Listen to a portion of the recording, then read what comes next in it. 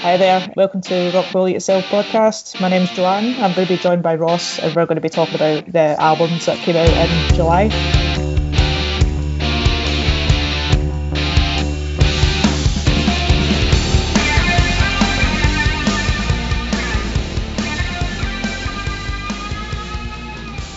We can do things for like a couple of weeks until everything will probably shut down again. So yeah.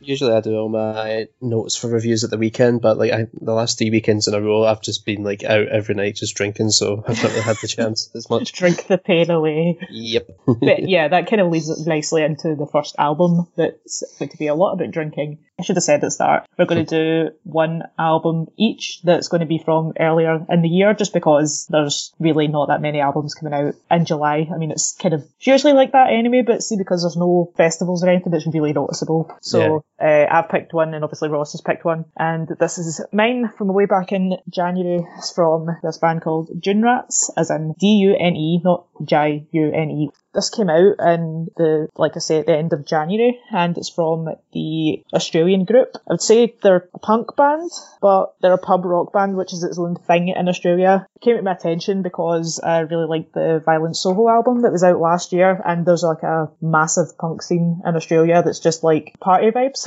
and just totally Australian. This band is, if you don't like Australian accents, then you're probably not going to dig this, because it's very, very Australian. Oh yeah. Because I obviously sent it to Ross when we were doing this, and yeah, I mean, I've only had a chance to listen to it once, and I think with the sort of intro thing, the whole phone call thing, I thought it was going to be like a sort of total comedy album.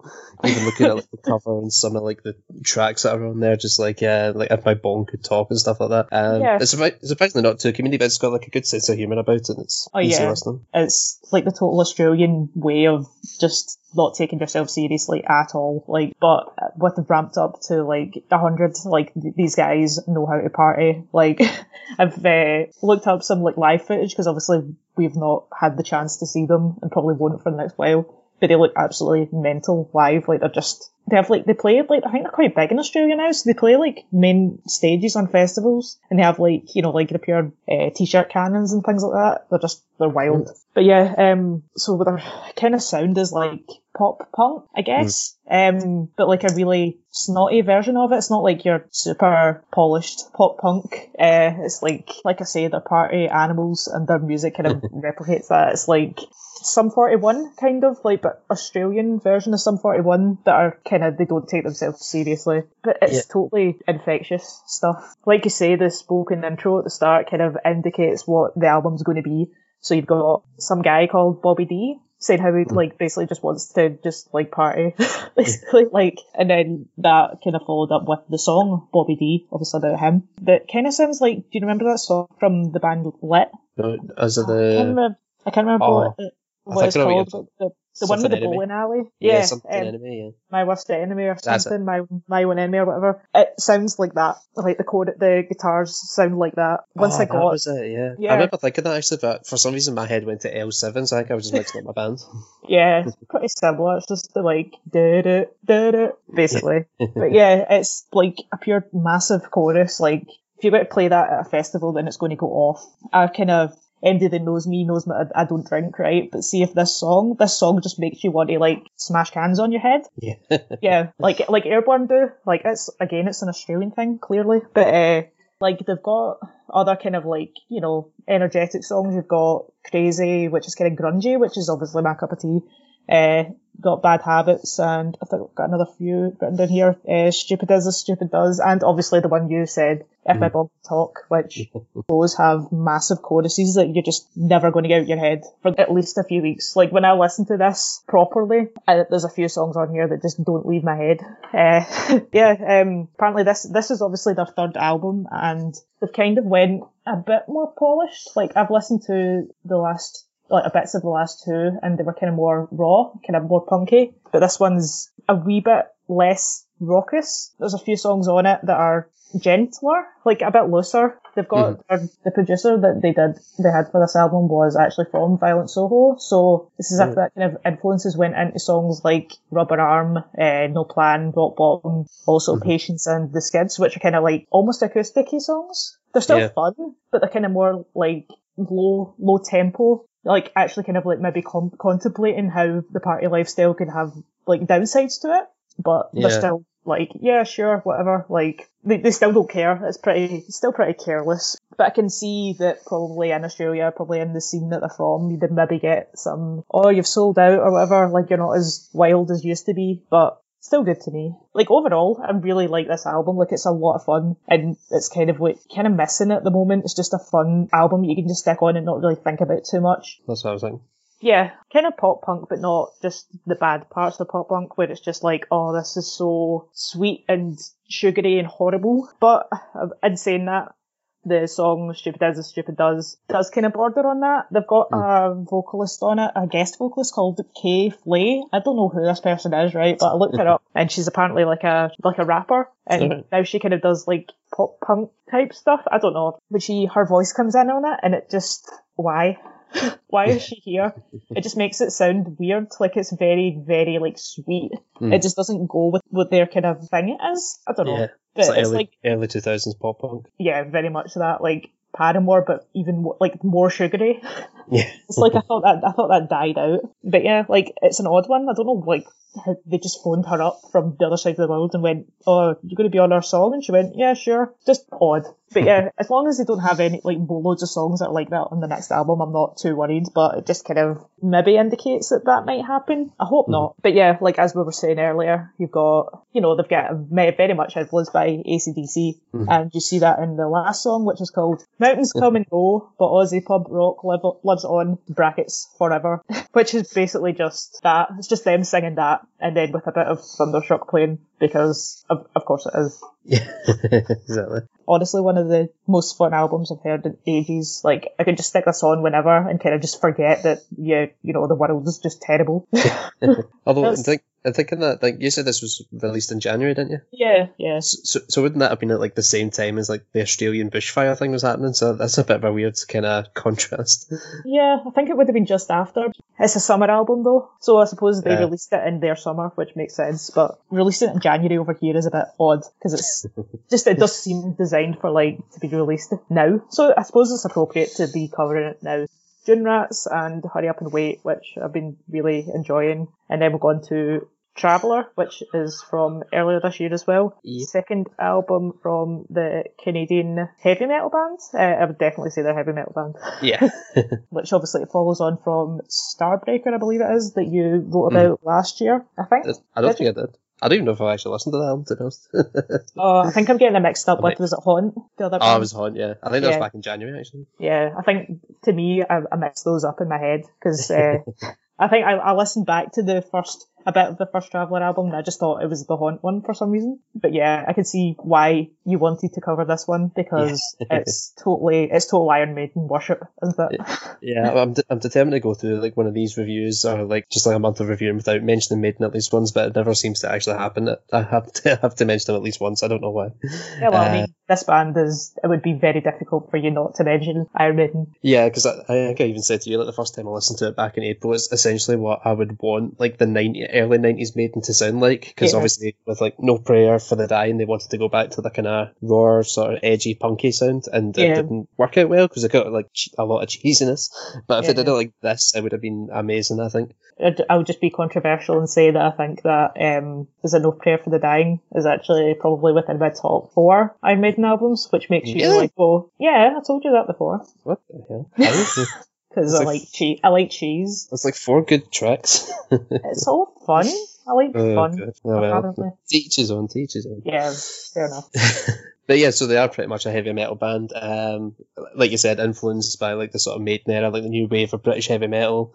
There's some thrash influence kind of strewn about as well. Yeah, I was going to say, sorry, like the bits that I heard of them, like I didn't listen to it all, but I listened to like a couple of songs. It's like a bit of Judas Priest and the kind of vocal delivery, like kind of more gritty than like Bruce Dickinson. Yeah, the vocal delivery, it's got like that great thing. I think Bruce was actually trying to do the same thing at the time in the 90s, and obviously didn't really work out. But Yeah, but the vocalist, I don't know if I'm going to say his name right, but Jean-Pierre Aboud, because they're obviously French-Canadian. Yeah. But yeah, he can sort of do the sort of lower sort of growls, and he can also go do that sort of air raid siren whenever he needs to as well, and he kind of uses it sparingly, so it always sounds pretty good. Even like the first track's probably, might be the best track on the album, it's Shaded Mirror, and it's basically, it lets you know right away it's going to sound like Iron Maiden, because it almost sounds exactly like Be Quick or Be Dead from Feet of the Dark, because it's just got that sort of fast riff and the drums just going crazy, and that air raid siren straight away, and it's like, oh yeah, this is definitely sounding like Maiden. Yeah, a lot of like galloping lead guitar and bass. Yeah. Just this like, oh yeah, we like Maiden just a little bit. The guitar solos as well, though. The guitar solos in this are just amazing. Love them on this. Like, there's so many. There's a few different tracks, but a few of them just are like, you know that when a guitar solo just hits you and you just have to kind of like sit there and appreciate it for like a little bit. Yeah. I think I listened to maybe the first 2 songs on the album, or 3, but I've like listened to bits and pieces of it. Like, this is not really my cup of tea. Like, I don't really, like, I like Maiden, but I don't, I'm not as big a fan as you are. So like, this isn't so much for me, but I could see that comparing this to the previous album, it's like the production is really good on this album. Yeah, it's like it's trying to sound classic without going a bit too far. I kind of get what you mean by Haunt. I mean, I still like Haunt, but I can see how you may think the production would go down a little bit just because they're trying to sound a bit too classic. But here it sounds modern, while also sort of being influenced by that classic style. Yeah, because like the first album that I went back to with this, just to compare it, was like very, see, like when they do like a kind of, they have like a lo-fi, like they're trying to like do the 80s sound, but it just sounds like it's been recorded in a garage or something. Yeah. Even like in the 80s, Maiden were massive, so trying to do that on a kind of 80s sounding album makes no sense to me. So like them stepping it up for this one, just, you know, it makes the song sound bigger, because they probably can afford it more now. But it's quite impressive that they went from just releasing an album last year to stepping it up like that much this time around. Yeah, it's like they know what sound they're going for and they're going to go for it. So 2 albums in, that's pretty good. Did you ever listen to the first one? I think I might have when the album first came out, but I don't remember like enjoying it as much as this, so I must have just kind of thrown it to the side a little bit, but I probably should have listened to it before I did this, but I was too busy just trying to get the nose for this. I would assume it's probably a step up if you really liked this one, but you weren't so keen on the first one. Yeah, just like the band just try to find their sound, essentially. Yeah, what's the best parts of the album for you? For most of it, to be honest. I mean, there's not a bad album. There's not a bad song on here. They've even got one, like, it's got to be some sort of like a shout out. It's just called Diary of a Maiden. Like, surely that's got to be like aimed towards Maiden. Sure. And the fact, and like most of it's like a 6-minute track, but it's got like so many like different tempo changes. There's like a sort of melodic section that actually sounds like Remember Tomorrow by Maiden or Strange World. It's got the big giant Maiden gallop towards the end as well. Massive solos. The intro sounds like it's from Somewhere in Time. It's just, it essentially sounds like a love letter to Iron Maiden, not just being an amazing song as well. Yeah. Do you think there's any other influences other than like Iron Maiden and Judas Priest that you can hear on it? Just if, you know, MD's listening, that's like, I'm not really keen on Iron Maiden. Is there anything else on it? I mean, most of it does go that. The only track that really sort of veers sort of differently is a track called Deep Space. It's the sort of the second last track on the album, but it does kind of come out of nowhere because it goes like almost just full sort of speed thrash metal throughout the whole thing, and it's just more of a like sort of Motorhead influence or early Metallica, so that's probably the one that might turn a few heads. Basically with this album, if you like Iron Maiden, you'll probably really like this. If not, I mean, you could give it a listen, but like, have to go. They don't do anything like that's going to like reinvent the wheel. It's kind of like Power Trip, like they're not really doing anything new, but what they're doing just sounds great. Yeah. I mean, Power Trip's better, obviously. Travel might be listening, I don't want them to be angry at me. Different kind, it's fine. But yeah, like even, like I say, I'm not so much into like this kind of modern take on like heavy metal basically, but they do seem like one of the better bands of that type of music. Yeah, they know what, they're just kind of doing their own thing and making their own sound. So yeah. But yeah, so if you like Iron Maiden, I would check this out. The next one, if you don't like Iron Maiden, you'll maybe get on with this one a bit better. It's one that we both listened to, and I'm pretty sure we both like, but we'll talk about that in a minute. It's the first album. I keep forgetting it's the first album from Foxjaw. Royal Swan, obviously third album, but they've had like a ton of singles and EPs in the last 3 to 4 years. So it's quite weird that this is only the first album, considering they've put so much music out already. But I've not listened to them until now. I've heard of them for a long time, but it's only been when this album came out that I actually gave them a listen, and I'm pretty glad that I did, to be honest. It's a It's a pretty crazy album, really. Where do we even start with this? The first song is called Charging Pale Horses, and I mean, it's just an intro track, basically, but it's already very, like, so dramatic. It's got, like, these, like, choral singing and bells that just kind of build and build and build, and then you've got Trophies in the Attic, which, like, just instantly like it because it sounds like early Biffy Clyro, which that's what I've been missing from Biffy Clyro a little bit. Comes in sounding like Infinity, like land, and it's mathy guitar and jagged screaming, dense guitars. It's just like wild sounding. Like you don't really expect it because of how kind of subtly the last track is, and then that just comes in like pure like like it's like alt rock trying to go for like a sort of black metal edge almost.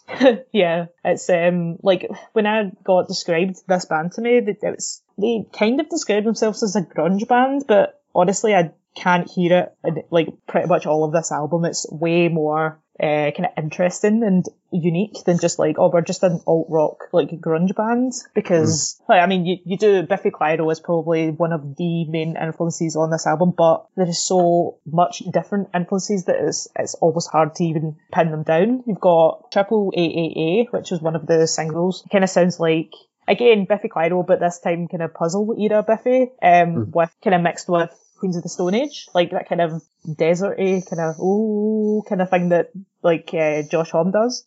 That's good. I think there was one track on here. This is only one that I actually listened to once, but I did like it. There was one track on here. I can't remember which one it is. It might be Infinite Badness, but it really reminded me of Folding Stars by Biffy. I can't remember which song it was, but I'm sure there's one that kind of starts off like that. It just really reminded me of it. Like it could literally be any of these. You could pretty much listen to any song and take a different influence from, just depending on what your taste in rock music is. Like Half House, I think that's the one after Triple AAA, which is like, again, that kind of Queens of the Stone Age type thing, but it's like a big single. It's like, I think it's probably the most accessible moment on the album, but it's going to be huge when they play it live. But then, like, immediately after that, you get the song called You Can't Drink a Unicorn's Blood, which I think they're very like animal welfare type of thing, like they're very much on that kind of thing, but I thought that was a Harry Potter reference, I wouldn't lie. I mean, it could be, like, it wouldn't surprise me how mental this band is, but, like, it sounds like somebody pointed it out, and I went, like, I hadn't even thought of that before, but it sounds, the vocals on it sound like, you know how Darren from System of a Down, the kind of, like, his voice, it sounds like that, and you're like, right, so you went from Biffy Clyro and Queens of Stone Age and Arctic Monkeys to System of a Down, like, within the space of a song, and it makes sense. It's mental. They're like the code orange of alt rock. Yeah, like, I put this album on, like, I think I told you, I put it on just when it came out, the night it came out, and I was just like, what is this? Like, it was just crazy, just jumping about, like, pretty much other than the Code Orange, not like any other album I've heard of this year. I've got written down, you said about Infinite Badness, that's a kind of slower song. It's, you know, kind of like eerie, atmospheric notes, like, but it's really doomy as well. So it could be that one, but it literally could be any of these. We've got Teething, which is again very slow, kind of soft and slow, but then it has like these synths that come in that sound like the Twilight Sad, like 80s kind of gothic synths, but then it's like dancey drum beats. Just mental, but it works. I love bands that can do that. I don't know if you've listened to them, but Black Peaks, it's kind of like that. Oh no, you did. You saw Black Peaks with me at Download, didn't you? I downloaded, yeah, that's right. Because Foxjaw were supposed to support Black Peaks when they were supposed to be playing, so that just makes total sense. You've got An Owl is a Cat with Wings. Again, song titles are crazy, but that one again, System of a Down, again, it's like Carnival, you know, like a rum-bum-bum kind of thing. Yeah. Who even does that? Who even sits down and goes, we're going to write a song like that? Bats for Bleeding, yet again, it's all animals. Just noticed that. Bats for Bleeding's got kind of like jazzy rhythm, which is like cabaret. Yeah. It's just like, when I was sitting writing the notes for this, I was like, this album is even more mental than I thought it originally was. It's like the instruments just spiral out of control and kind of makes you feel a bit dizzy, but in a good way. But then I'm pretty sure you'll like this song, the last one on the album, that's obviously Royal Swan. It's probably the album's like focal point because it's a pure sprawling 7-minute track that's mental. Yeah, I do remember liking that one a lot. Yeah, it's very heavy. It's like probably the heaviest that the album gets, but it just takes every genre, every kind of weird genre that it does, and just puts it into one massive song. Yeah, I mean, it's an album that I think anybody that listens to it, you wouldn't be able to just get off the bat, because like you say, you've only listened to it once, but I think if you listen to it at least 2, 3, 4 times, you'll get more and more out of it each time. Yeah, find something new. Yeah, it's the kind of really ambitious rock band that you don't really see that much of. I meant to say at the start they're a band from Bristol, which again makes total sense considering so many good bands are from Bristol. I don't know what it is in the water there, but they're just mad experimental bands and they're really good. I just hope that when this all ends, or at least when things get a bit better, that we can hopefully see them live and see how these songs sound like live, because they are still a small band, but they're coming out with songs like this. Yeah. But yeah, it's going to be like up there. That's, album of the year, top 10, top 20 lists for me anyway. I don't know if you probably feel quite so strong, but I know you liked it when you listened to it the first time. Yeah, I liked it more than another one we'll have coming up soon. Yeah. Which is also one that might be in my top 20, but we'll get into that. But first we're going to go to another one of your picks, or, well, I say it was your pick, but I just kind of suggested it to you because it seems like your cup of tea. It's a band called I never know how to say this name, Ensiferum. I've just become Ensiferum. Ensiferum. An American tinge to it. Yeah, I mean, they're from Finland, so they're a folk metal band from Finland, so I mean, just go with it. It's the 8th album from them, and it's called Thalassic, which is apparently ancient Greek for, it means relating to the seas. I wrote that down because I was going to say smart, but that's cool. Sorry. Apparently it relates to the album's themes, but again, I haven't really listened to this because again, it's not really what I tend to listen to. I don't mind a bit of folk metal here and there, but it's not really what I go for, so I'll probably just hand it over to you, see what you think about it. Yeah, even on my first listen, I thought it was like, this is alright, but it's not really for me. But I've actually listened to it like 4 or 5 times since then. I'm started to get like more every time I listen to it, because I've looked everywhere and they do describe themselves as Finnish melodic folk metal, but there's some definite like power metal here. Yeah, sorry, I've just got written down like folk, power, Viking, melodic death metal. They've got a bit of everything, at least in their back catalogue, apparently. Yeah, I was going to say there's like influences, but this band's been around since like 2000, 2001, so if anything, bands are probably like taken from them. But yeah, there's like so many like similar other bands. Like there's times where it sounds like it could be like Ailstorm, it could be Amon Amarth, it could be, well, even Dragon Force. There's a bunch of times I've written like this sounds like Dragon Force, but not like in a bad way. It does have like those cheesy moments, kind of like Powerwolf and that, but it's kind of to be expected with these kind of albums. Yeah, you're never going to get a serious album like this. Like if you're into like really serious kind of metal, you're not going to probably gel with this. But at the same time, it doesn't seem to be quite as cheesy as the likes of like, Sabaton or Ailstorm. At least modern Ailstorm. Like, it's not like a pirate metal album. That's what I thought it was going to be at first, because the first track is the first like proper track after the instrumental is Rum Women Victory, which does sound like an Ailstorm song, and it does kind of go that sort of power metal way, but it never feels like it's trying to be too comedic or anything like that. Yeah. Plus the vocals on it are great, because again, it's kind of like when we're talking about with Traveller, that they can go from like a sort of low, almost like metalcore kind of growl, and then have those sort of more air raid siren kind of vocals whenever they need to as well. Yeah, I was going to say, it's not like, some kind of power metal, it's very clean vocals and you can hear everything that they're saying. The very little that I listen to this, it's like a kind of gruff, like more kind of almost like, like the Amon Amarth kind of like growling vocals for quite a bit of it, so you don't actually really hear what they're saying. Yeah, without going too far. So it's probably is a bit more serious than what it might be, but I don't know. I never really gave it much time. I was even looking at like I was trying to get more details on like the band members, and it seems like every person in the band has more than like one thing to do, which is actually kind of mental. Like 3 of them do clean vocals, 2 of them do harsh vocals, there's 2 guitarists, there's drums, percussion, keyboards, it's just like everything, which is 5 band members. It's kind of crazy. Yeah, do you think it sounds like that? Do you think it sounds like there's loads going on when it's actually happening, or does it not sound like that? Does it just sound like a regular band? No, it never sounds overwhelming. It's kind of like the same way Slipknot has 9 members, but listening to them, you would imagine they only have like 4 or 5. You know what I mean? With the rest of backing. Yeah, it's maybe that they don't do it all the time, like they maybe kind of interchange, and folk metal's weird. I did love like the intro though. There's the intro track's called Seafarer's Dream, which is like a 3-minute just instrumental track, but it genuinely sounds like it could be like the introduction to like a big sort of fantasy movie. Like I was even getting like Braveheart tinges out of it, so that was pretty impressive. And then it just jumps into that Women Victory song.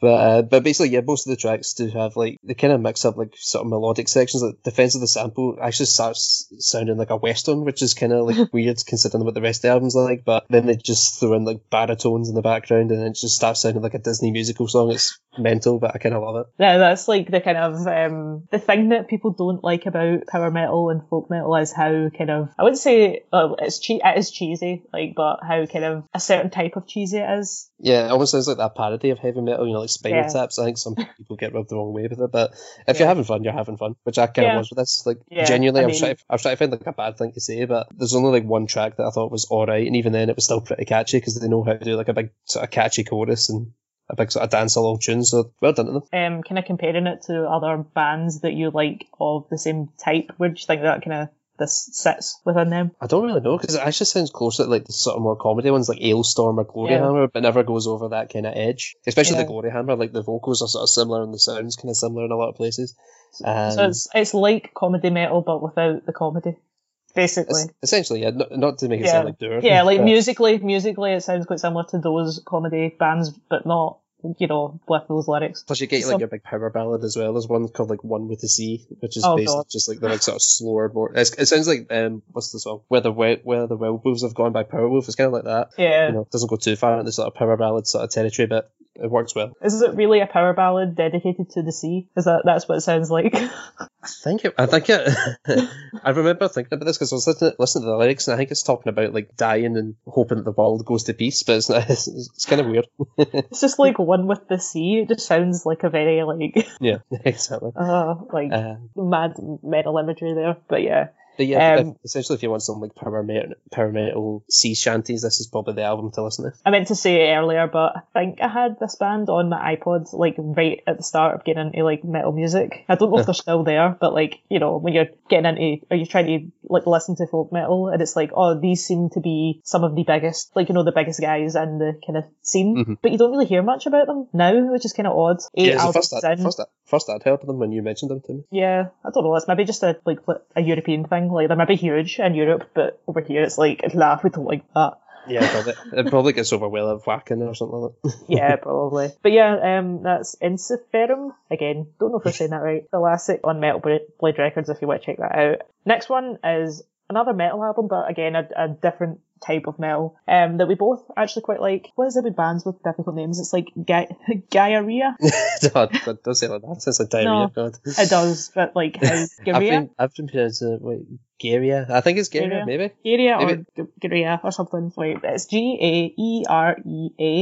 And the album's called Limbo. It is their second album. They're from Portugal and they do black metal, I would say is the most simple way of describing them, but it's definitely more than just kind of, your lo-fi black metal from the 90s sort of thing. Yeah, it's more of a blackened death metal sound, like kind of like Behemoth, but without as much of like the sort of satanic edge. Yeah, definitely. Like when I first heard of this band and I put on the album, I was like, I just instantly thought Behemoth, like particularly latter day Behemoth. Maybe not the last album Behemoth, but the Satanist, that kind of era.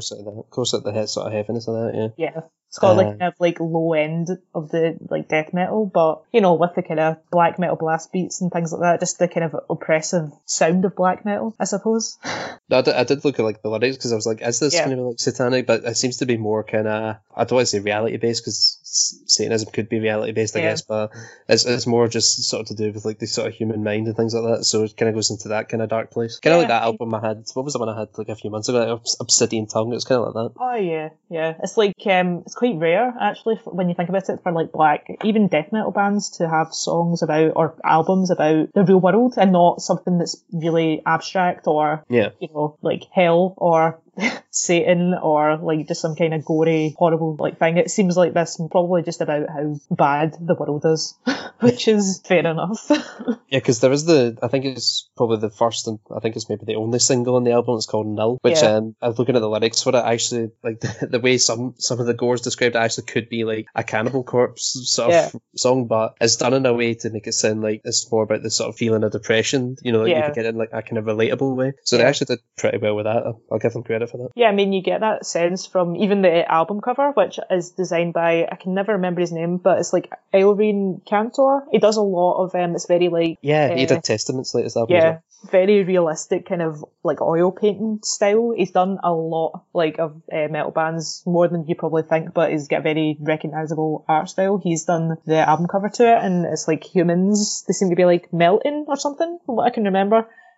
So it does kind of suggest that it is about the kind of perils of society rather than your usual Satan black metal nonsense. Yeah, exactly. But yeah, again, because I've had not so much time to listen to this, I've maybe only listened to it all once, like in its entirety, but I do really like it. It kind of reminds me of the kind of more kind of intricate black metal bands like Skamash and Miss Thrumming. Again, bloody names. It's like black metal, but it's atmospheric and it adds more than just the kind of really cold, grim kind of underground black metal. Like from the 90s, it's like that, like you say, the kind of taking the death metal low end, kind of really raw, aggressive growls and just putting it onto that. I would need to go back and listen to this again, but when I did listen to it, I thought it sounded really heavy for a start, also super dark, and it creates like a really grim, kind of oppressive mood and power to it, which is quite hard to find nowadays, like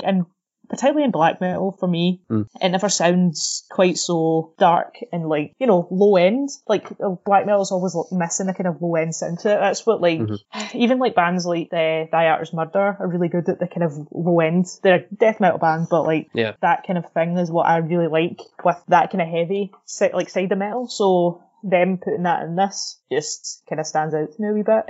What's your highlights on this album? Because I know you've listened to it a bit more than I have. Yeah, I've given it a few listens now, and I think it is one of those albums that when you listen to it the first time, you will enjoy it, but I think with like multiple listens, you start like finding stuff that you're like, oh, that's really cool. Like I've noticed how like to sort of like on the first track, which is like an 11-minute song, well, they're able to keep that sort of that sort of behemoth kind of blackened sound going. They're able to work in like sort of more melodic riffs towards the end to kind of change it up a bit while keeping like the sort of blast beats going in the background for like a kind of unique sound. First track is the best one, I think, because again, I think this band is probably best at doing the actual longer tracks because there's 3 that go sort of around the 10-minute or over the 10-minute mark. But the first one's just brilliant. I think even starts off kind of like Behemoth because it sounds very sort of blow your trumpet, Gabriel, that kind of slow droning guitar. Very epic and before it just jumps in. I think, like I was kind of saying with the atmosphere and stuff, it seems like if they've got a long song, they can kind of do more with it. They can go in different directions as opposed to if it's just like a, 4 or 5 minute song, they kind of can just do the one thing and not really do much with it. Like Behemoth kind of do that as well, although they kind of perfected the shorter songs that fit and everything in it. But I suppose they're only on their second album, so they could go anywhere from here, really. I just realised I probably should have mentioned the name of the first track, which is To Ain. I just said it was the opening track. That's fine. Yeah, it does keep up like quite a heavy atmosphere, and even like I said, the lyrics as well. It kind of it's like they're questioning what it means to be human in like the kind of shitty world that we're kind of living in just now. Yeah. So, and I think this is probably about 6 or 7 minutes into the song. It kind of stops, and then there's like this weirdly melodic section, like it's really soft guitar tones. It almost feels like a breath of fresh air, like after the sort of intense, like first sort of 6 minutes or so, and then it jumps sort of back to the sort of heavier stuff, like which will probably get a wall of death in real life. So I'm kind of hoping for that when that we eventually get back to normal. Yeah, like that's what I like about bands that are kind of like this, that take an cues from Behemoth, is that they don't just go heavy all the time. Like they'll kind of get a bit softer every now and then. They'll change their pace. They'll get faster, they'll get slower, they'll do something that doesn't just make it sound like it's just constant blast beats in your ears to the point where you just kind of get immune to it and you kind of just switch off. But I definitely I will go back to this at some point when it doesn't feel like I need quite so heavy, because at the moment it feels like things that are this heavy just are not gelling with my brain. Get a bit too much of that in the outside world. If you're going to check out this album, the song I'd probably recommend is the song Urge, which is like the shortest track in the album. It's just under 5 minutes. Yeah. It's essentially just major, just fire and fury all the way through it, and just pretty much just pure death metal all the time. So if you like it, then you're definitely going to like the rest of the album as well. Yeah, and I'll definitely give it another shot. It's just like, obviously, at the moment, I've just had an album come out at the end of last month that's going to be hard for me not to listen to for the rest of the year. And it's basically the last album we'll be covering this month, and you already know what it is. Yeah. And it might create some interesting discussion, because it is the second album from Southampton's Creeper, which is called Sex, Death and the Infinite Void. Right. So, this band initially were a kind of goth punk band, with the last album they had, Eternity in Your Arms. They were like, kind of AFI meets My Chemical Romance, kind of meets Meatloaf, I suppose. But we'll get to that later. Yeah, I've always liked this band, for at least a few years, probably since the EPs that they released. I've seen them a few times. So they got to the end of the Eternity in Your Arms cycle, and they, like, quote unquote split up on stage at the end of the album cycle. Ed Q, loads of teenage girls getting all, my life has ended. But funnily enough, they hadn't split up, because they really like people like David Bowie and just really theatrical stuff, reinventing themselves, blah blah blah. So basically, they've came back and they've completely changed what they sound like. And if you liked what they did before, you might like this, you might not. I don't know if you'd ever listened to this band before. I was basically saying I would do this, but yeah, they went very different, and this album is that I've got so many notes written down just because of how different each song on this pretty much feels. So, like, I need to give some context to this album first, just because of how it was made and how important that is to the kind of feel of this album. So, basically, after the kind of split up of the band, one of the members, the guitarist in particular, but they've all kind of been through a lot of stuff, but the guitarist in particular ended up getting sectioned and things like that. So yeah, I don't want to go into too much detail because it's quite depressing, but if anybody wants to listen to more about it, they've done like a podcast series that kind of goes into how the album was made and all the stuff they were going through, but it's quite heavy stuff, so like only go in if you really want to know, basically they ended up writing this album kind of on separate continents, because again their guitarist ended up in hospital for months over in the UK, whereas Will, who is one of the main songwriters, was in Los Angeles and was writing it over there kind of separately from the guitarist who is his co-partner. So already you have an album that's really oppressive before you even get to how it sounds. It's basically like a British album that has been made in America, that has American influences all over it. It's like Bowie going to America or something like that. We'll get into it. Okay, it's probably already obvious that I really, really, really, really like this album, and I already know that Ross wasn't keen on it because he didn't finish the full album. I did try. Yeah, I mean, that's fair enough. It's quite a daunting listen, especially if you're not actually like a fan of the band already, and knowing that you like the kind of heavier side of things. Getting into like particularly where you drop off in this album, it makes sense. But basically, you start off with a kind of My Chemical Romance type thing, kind of continuing on from where they were before with Be My End, which is a massive song. I don't know whether you liked that one. I don't know if you even remember. You probably just blanked this whole album from your brain, at least, or tried to. Yeah, I did try. I was playing the PS4 when I was listening to it, and I just picked up and I was like, I'm just going to try a different one because I'm not going to enjoy this. Yeah, fair. Nothing against the album, just not for me. That's all. So probably just be me talking for like at least 10 minutes. So like Be My End is like My Chemical Romance, just absolutely huge sounding chorus, like tugging on your like t-shirt, like gothy punk song that the world has been missing basically since My Chemical Romance split up. But yeah, that's kind of what they were doing before, so kind of it's good that they didn't just stick with that, but they are really, really good at doing it. You have up next was Born Cold, which was actually the first single that they released, which immediately kind of said that this album was going to be very different from the first one. It kind of has that kind of Brit rock, like David Bowie, pulp, very kind of almost arty kind of rock, very strange, like, 70s, 80s kind of style to it that is quite rare to hear now, especially for a young band. When they first released it, I wasn't initially sure. I was like, I don't know what this is. I don't know what they're doing. The production was kind of, again, that kind of more raw, like they're going for kind of 70s feel to it, so it kind of sounds a bit, not high, like modern. It sounds pretty retro. It's kind of like, I don't really know. It's got a good chorus, but I'm not sure about it. I don't know where they're going. But thankfully, when they released other singles and when they released the album, it made a lot more sense. Obviously, the full album goes through like a kind of story, it has a story to it. Kind of, again, total Bowie influence. It's like an alien comes from another planet, falls in love with a girl, and then they have like a doomed lover type thing.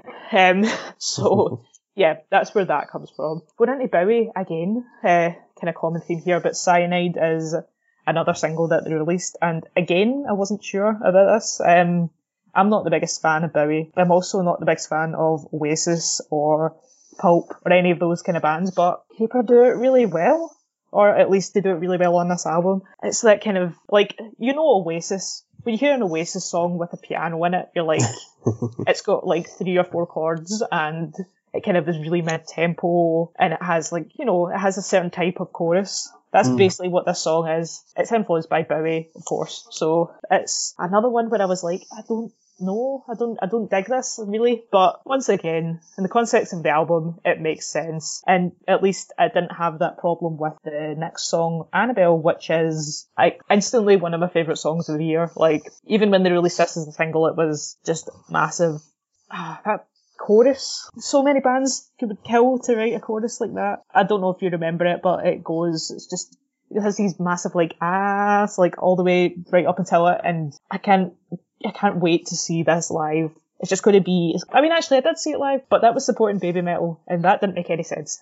But yeah, that was an odd one. When I hear this live at a headline show, whenever that'll be, is going to be incredible. Just I'm finding it hard to even describe how good I find it. I know that I think it's the next song that you dropped out of the album, Paradise. Yeah. Yeah, or was it Poison Heart? I never remember. That was Paradise, yeah. Yeah, so that's where the album kind of goes. For the next 2 songs, it goes more kind of going away from the British kind of side of things into the kind of Americana, country, gothy, gloomy kind of thing. It sounds like a little bit of like Johnny Cash mixed with like the kind of baritone Pete Steele from Typo Negative. Actually kind of reminds me a lot of the Pixies' album from last year, which gothy, Americana, very chilled out. It sounds like driving like down an American highway at night, like on Route 66 or something, or like a seedy part of like Los Angeles, which makes total sense considering that's where the album was actually recorded. It also has a saxophone, so again, that makes me like a song, basically. It's another kind of, this type of music isn't something that I would normally go to, but it just works. And you go on this journey with the album, and it's just great. You just get engrossed in it. Poisoned Heart is, if you'd have continued on the album, you definitely would have pulled out here because it's basically a country song. Oh god. Yeah, like again, Cash or even Tom Waits, they're really good at doing it. I don't know how they can just like basically approach any kind of genre and be like, yeah, we're going to do it. It doesn't matter if it works or not. We're just going to try it. They've actually tried doing country before on the last album, but I actually think this one is better because it sounds more authentic, sounds more mature, and they use the 2 vocalists. They've got Will as in the main vocalist, and they use the backing vocalist Hannah. And they kind of play off of one another. It's quite subtle, but I like it. It's good. By this point, I'm like totally pretty much sold on the album. It doesn't matter what they throw out, which is probably, it would be a good thing for you because the next song is Thorns of Love, which... Oh, I remember that one. Yes, because I made you listen to it. Yep. Yeah, I was like, you have to listen to this song because oh my god. I just want to know what you thought of this because wow. Just cheese essentially. Yeah, right. The female vocals weren't bad. I remember enjoying that. You picked cheesiest part of the song to really like.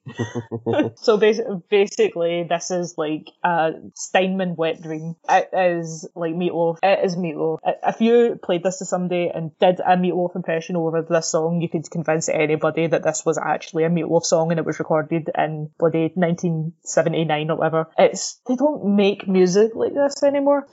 Most people, they can see why. Like, most people are like, oh, I hate that. That's why. But I love it. I love it. It's to your Bon Jovi days. Exactly. Like, this is it, right? I love like cheesy power metal. No, power ballads. How can you not like it? It's yeah, I'm speechless. But basically, I'm the wrong person to ask.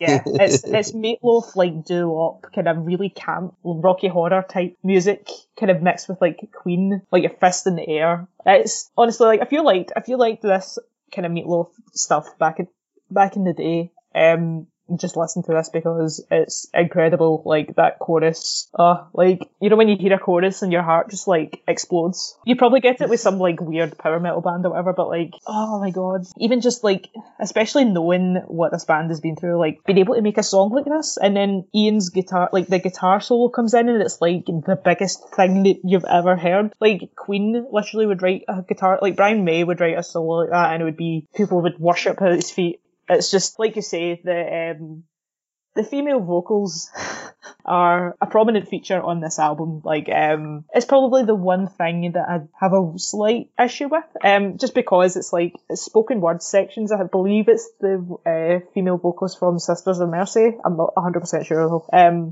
It's very theatre, which, you know, you'll like or you'll not like. They've had parts of this before, but it's very, very cheesy. It's basically helping narrate the story, like in the way that Meatloaf does. If you can get on board with Meatloaf doing it, you'll be fine with it here, but it's the fact that it's on, 4 or 5 tracks. For me, it's not really quite necessary. The album describes the story enough on its own. It doesn't really detract from the album that much, but I can see why it would put people off. Saying that though, the rest of the album is still excellent. Not so much singles. It's kind of, what's the word? B-side kind of material.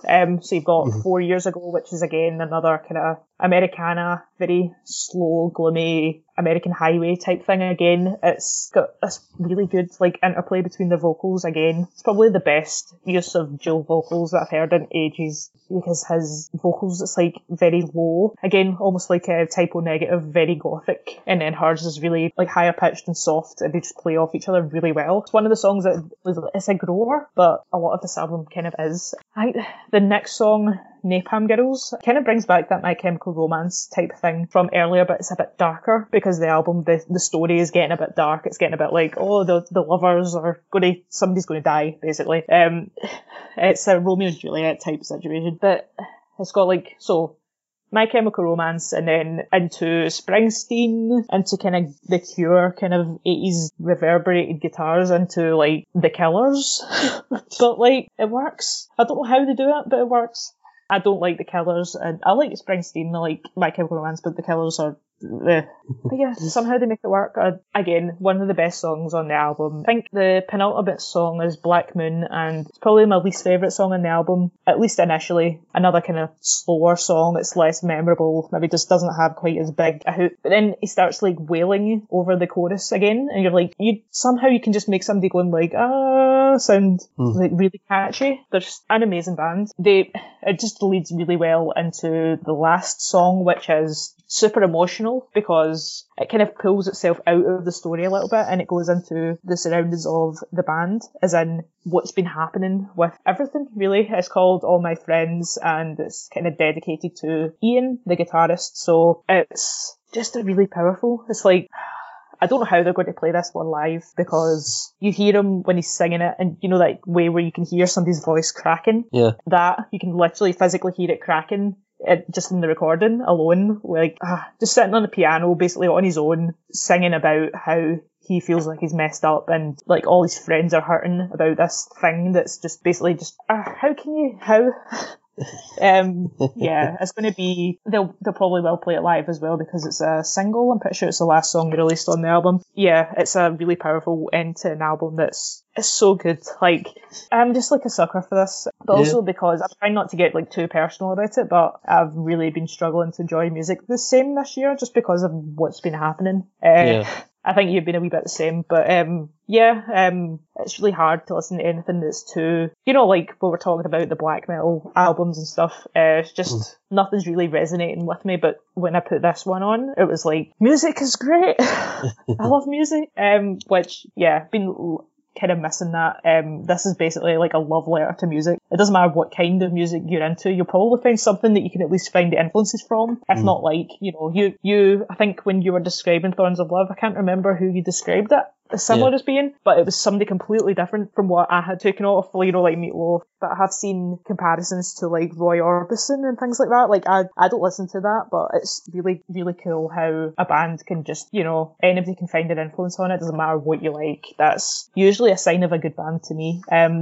They have done something really special, and it's like an album that really means a lot to me. So it's going to be really difficult for another album to top that this year. But here's hoping that the end of the year is a bit better.